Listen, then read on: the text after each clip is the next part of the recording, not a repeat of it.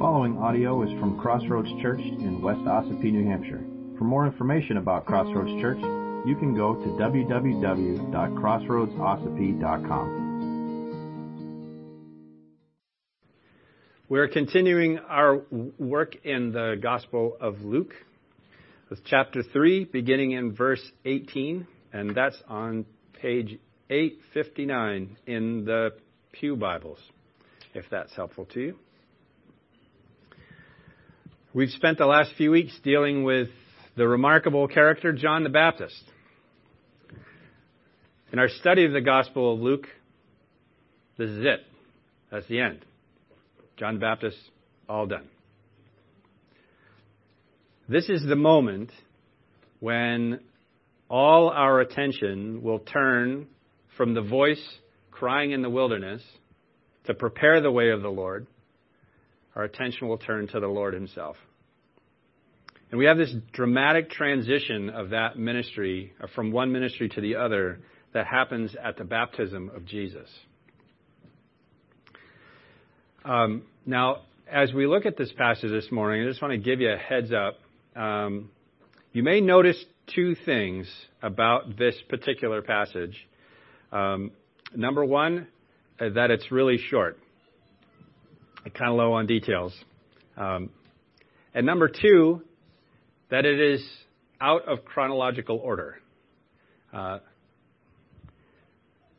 I know now that you're going to notice those two things because I just pointed them out.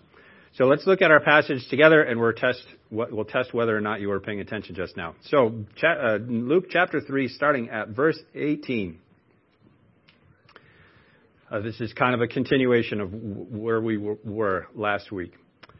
So with many other exhortations, he preached the good news to the people. But Herod the Tetrarch, who had been reproved by him for Herodias, his brother's wife, and for all of the evil things that Herod had done, added this to them all, that he locked up John in prison. Now, when all the people were baptized, and when Jesus also had been baptized and was praying, the heavens were opened, and the Holy Spirit descended on him in bodily form like a dove. And a voice came from heaven, "You are my beloved Son. With you I am well pleased." Amen. Let's pray. Father God, as we turn our attention to your word this morning, we pray that your Spirit would speak. That you would elevate yourself in our thoughts. That you would clearly speak to us from your word.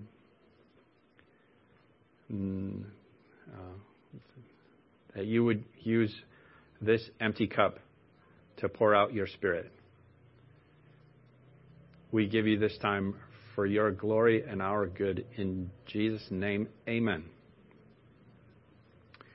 So, did you notice that the two paragraphs I read are out of order? Yeah, you pointed it out. Now that I told you they're out of order, did you notice that? How about that? Jesus couldn't be baptized by John if John was already in prison, right? In our passage here, John's in prison, and then it mentions Jesus' baptism. Maybe you didn't notice that. Maybe you didn't notice that Luke leaves out a lot of details about the baptism of Jesus that some of the other gospel writers included in their accounts. So I want to get those things straightened out. Not to say that Luke did this wrong. He didn't. He's inspired by the Holy Spirit to write it this way. But we have to remember what Luke's purpose is in writing his gospel, right? And his purpose here in the passage is not, though it isn't in chronological order, his purpose is to point to the beginning of the public ministry of Jesus and the beginning of the end of the public ministry of John. John the Baptist, that is. So if you look at some of the things that John the Baptist said in some of the other gospel accounts, such as John 3, verse 28 says, "You yourself bear me witness that I said, I am not the Christ, but I have been sent before him. The one who has the bride is the bridegroom. The friend of the bridegroom who stands and hears him rejoices greatly at the bridegroom's voice. Therefore, this joy of mine is now complete. He must increase, but I must decrease. This is John's statement that his ministry was coming to an end. His prepare the way of the Lord ministry was finished. People were prepared and the Lord had come. And the decrease of John's ministry began with his imprisonment by Herod the Tetrarch. John confronted Herod for marrying his own brother's wife, among other things, who incidentally was also his niece. So if you look at the Herod's family tree, it's a wreath. It's really messed up. This is a messed up family. And this wasn't the only thing that John reproved him for. And Herod, though he was as wicked as a ruler can get, he was also morbidly curious about John. So even after he imprisoned him, he still called him up to listen to him, bring him up out of the dungeon so he could preach and tell him how awful he is. And then that was fun. Back to your hole, Mark records in his gospel in Mark 6, for it was Herod who had sent and seized John and bound him in prison for the sake of Herodias, his brother Philip's wife, because he had married her. For John had been saying to Herod, it is not lawful for you to have your brother's wife. His brother was still alive, by the way. And Herodias had a grudge against him and wanted to put him to death, but she could not, for Herod feared John, knowing that he was a righteous and holy man, and he kept him safe. When he heard him, he was greatly perplexed, and yet he heard him gladly. I don't know a better definition of morbidly curious than that. He wanted to hear what he had to say, didn't really understand it, knew that it probably was bad, but I don't have to listen to you anymore. Back in the hole. And soon after this, John would be beheaded in prison. But that wouldn't happen for another 2 years after the baptism of Jesus. So Luke doesn't include any of those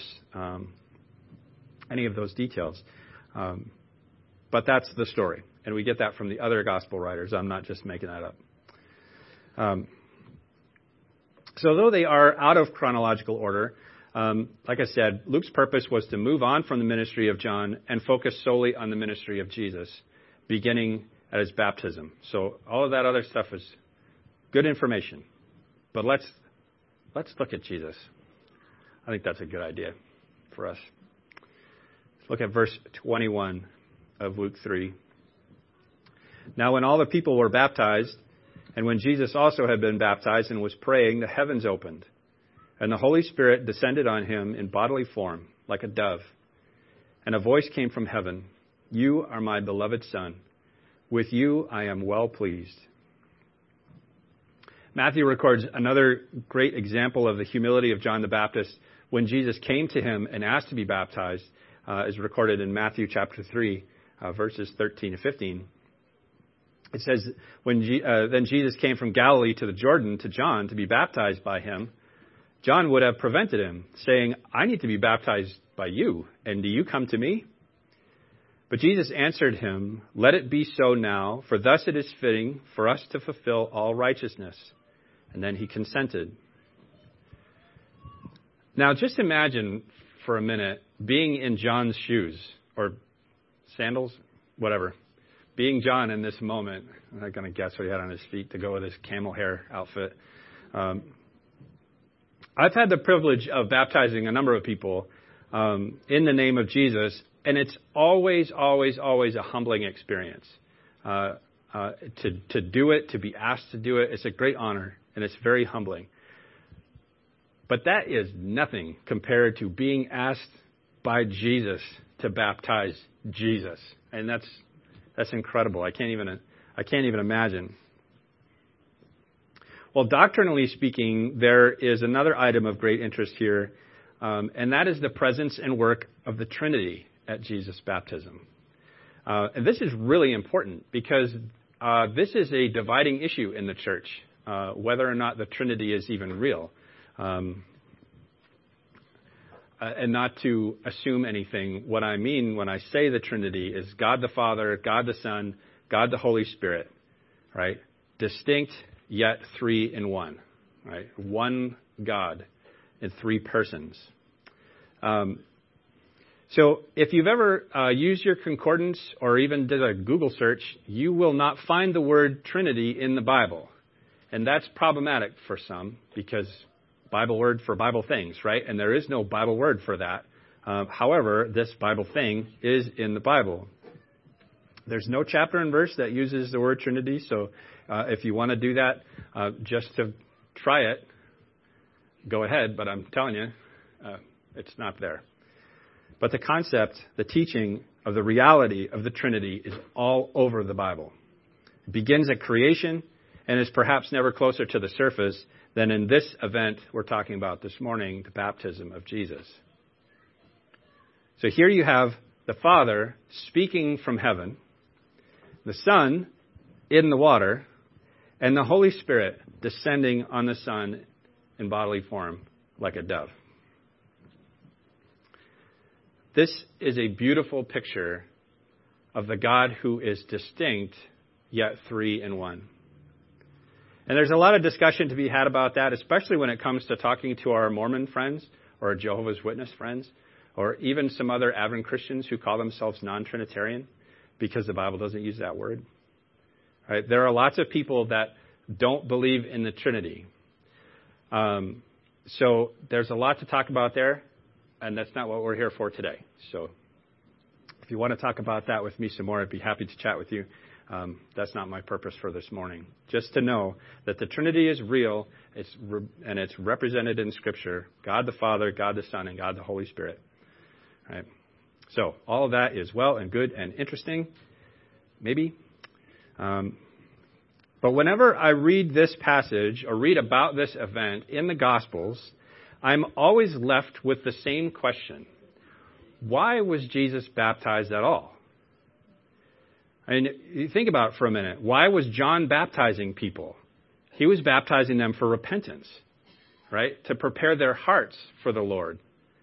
So when they came to him, either through his preaching or just the ministry of the Holy Spirit, they're convicted of their sin, and they go to John and say, I don't want to sin anymore. I want to follow the Lord.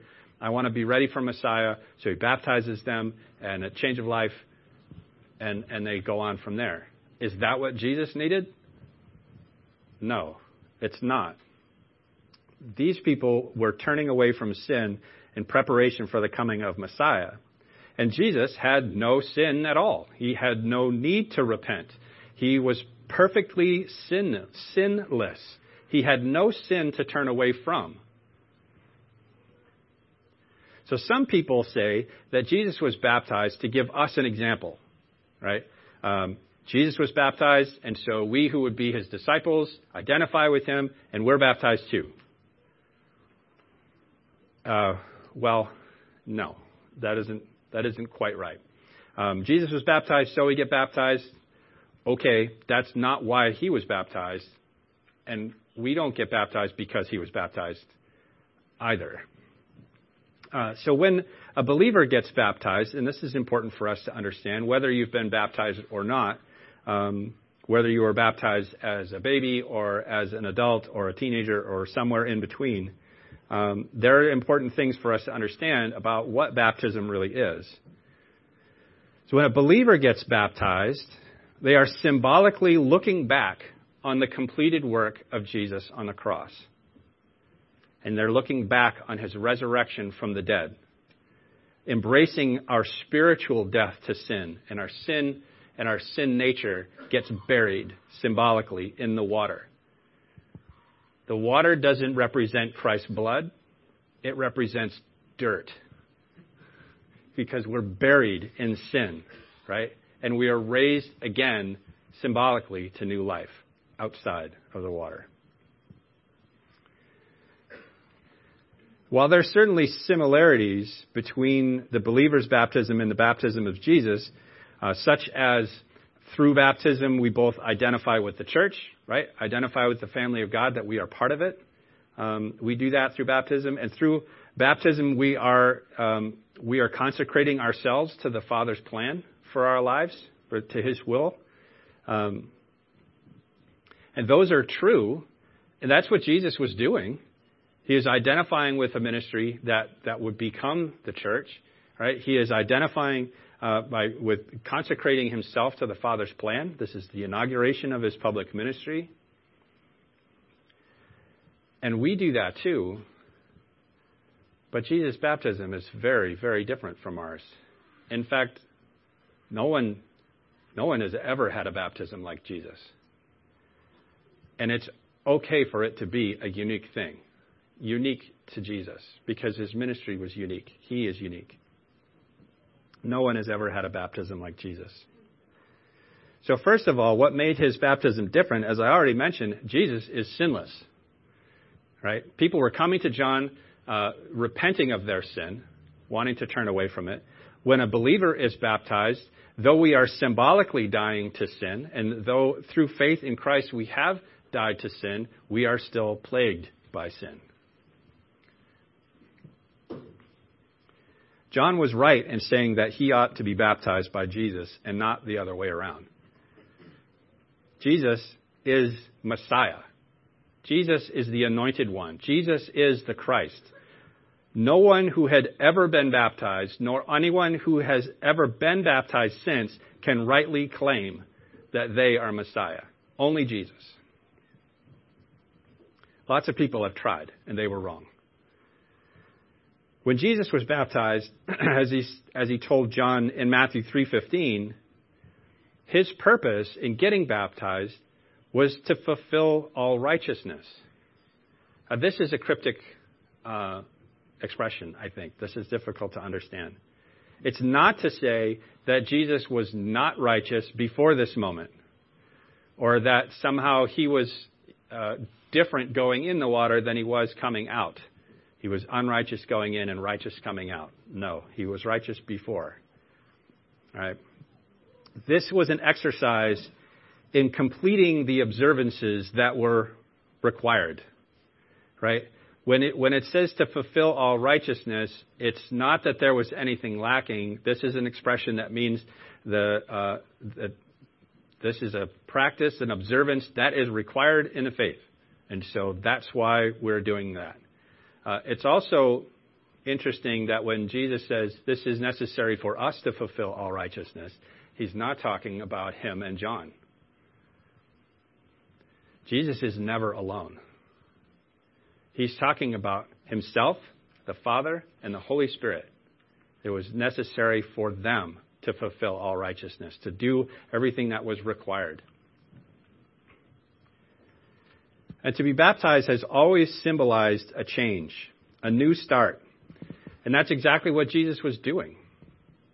He was moving from the quiet obscurity of the carpenter shop in Nazareth to unbounded public life.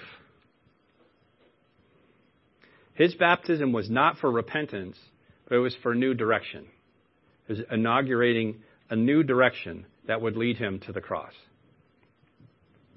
When the Apostle John recorded the baptism of Jesus, he wrote it in this way in John chapter 1. It says, "The next day, John saw Jesus coming towards him and said, 'Behold, the Lamb of God who takes away the sin of the world.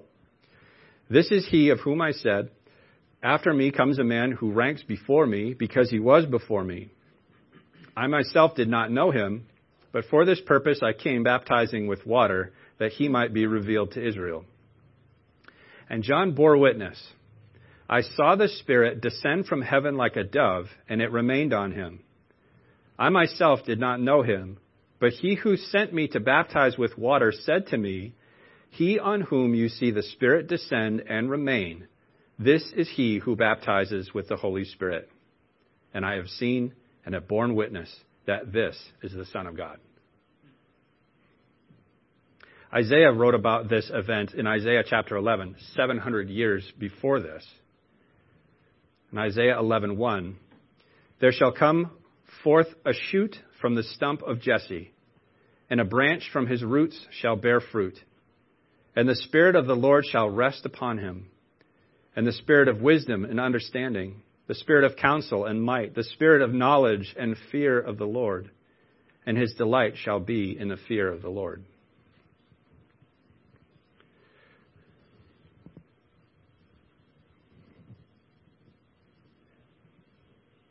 I value life. That was a spider. Sorry. So there is some debate about whether or not there was an actual dove, and whether or not it was only John and Jesus that saw the Holy Spirit. And my answer to this debate is it doesn't matter. We have what we need to understand. When the word says that the Spirit descended and remained on him, this was the anointing of the Holy Spirit, right? This is the inauguration of Jesus' ministry. And his ministry was that of the atoning high priest that was coincidentally read for us from Hebrews chapter 4 this morning. That's Jesus' ministry to us even now. And finally, there's the voice from heaven, the Father saying, "You are my beloved Son. With you I am well pleased." And again, this is an echo from Isaiah 42, 1 through 3. Isaiah writes, "Behold my servant whom I uphold, my chosen in whom my soul delights. I have put my spirit upon him. He will bring forth justice to the nations. He will not cry aloud or lift up his voice or make it heard in the street. A bruised reed he will not break, and a faintly burning wick he will not quench." And also Psalm chapter 2, verse 7 says, "The Lord said to me, you are my son. Today I have begotten you." These are all prophecies of this event and this work of Jesus. Now, to clarify, when the Holy Spirit came and remained on Jesus, we have to remember that before the day of Pentecost, which won't be for another 3.5 years from this event, the Holy Spirit did not indwell anyone. The Holy Spirit came, spoke, used people, empowered people to do things, and left again. Okay? So this happening to Jesus and the Holy Spirit descending and remaining on him was new and unique. All right? So you can read about the day of Pentecost in Acts chapter 2, when the Holy Spirit comes and there's tongues of fire and people speaking in different languages and proclaiming the wonders of God. That's the beginning of something new too. That the Holy Spirit, through faith in Jesus, indwells believers. So when we come to faith in Jesus Christ, the Holy Spirit comes and lives within us and does not leave. That doesn't mean that you glow in the dark and can walk on water now. But the ministry of the Holy Spirit is present and active in the believer all the time. The other side of that coin, on the opposite side of that wonderful blessing, is that every time we choose to sin, we're dragging the Holy Spirit through our sin with us.